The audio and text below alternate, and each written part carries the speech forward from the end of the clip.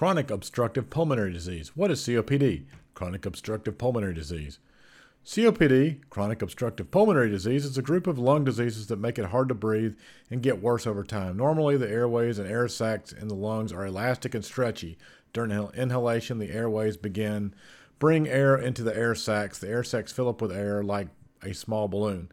During exhalation, the air sacs deflate and the air goes out. Patients with COPD have less airflow in and out of the airways because of one or more problems. The airways and air sacs of the lungs become less elastic.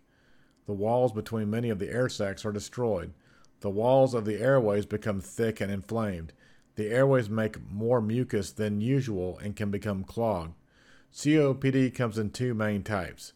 Emphysema affects the air sacs in the lungs as well as the walls between them that become damaged and are less elastic.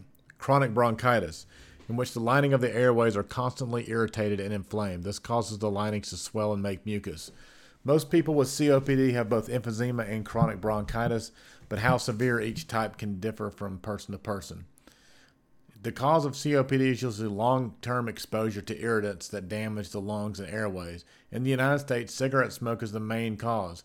Exposure to other inhaled irritants can contribute to COPD. These include secondhand smoke, air pollution, and chemical fumes or dust from the environment or workplace. Rarely, a genetic condition called alpha-1 antitrypsin deficiency can play a role in causing COPD. Who is at risk for COPD, chronic obstructive pulmonary disease? The risk factors for COPD include smoking. This is the main risk factor. Up to 75% of people who have COPD smoke or have used smoke. Long-term exposure to other lung irritants such as secondhand smoke, air pollution, and chemical fumes and dust from the environment or workplace.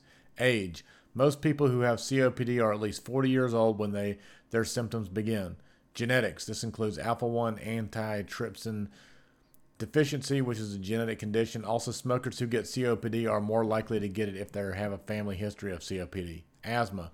People who have asthma have more risk of developing COPD than people who don't have asthma. But most people who have asthma will not get COPD. Patient with COPD call 911 because their chronic problem has gotten worse. Frequent coughing and a cough that produces a lot of mucus. Wheezing.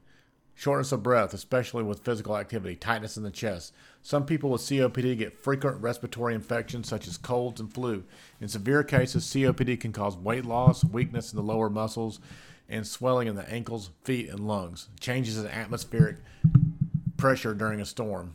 How COPD, chronic obstructive pulmonary disease, is diagnosed. A physician may use many tools to make a diagnosis based on the following: medical history, which includes asking about symptoms, a family history, various tests such as a lung function test, a chest x-ray or CT scan, and blood tests.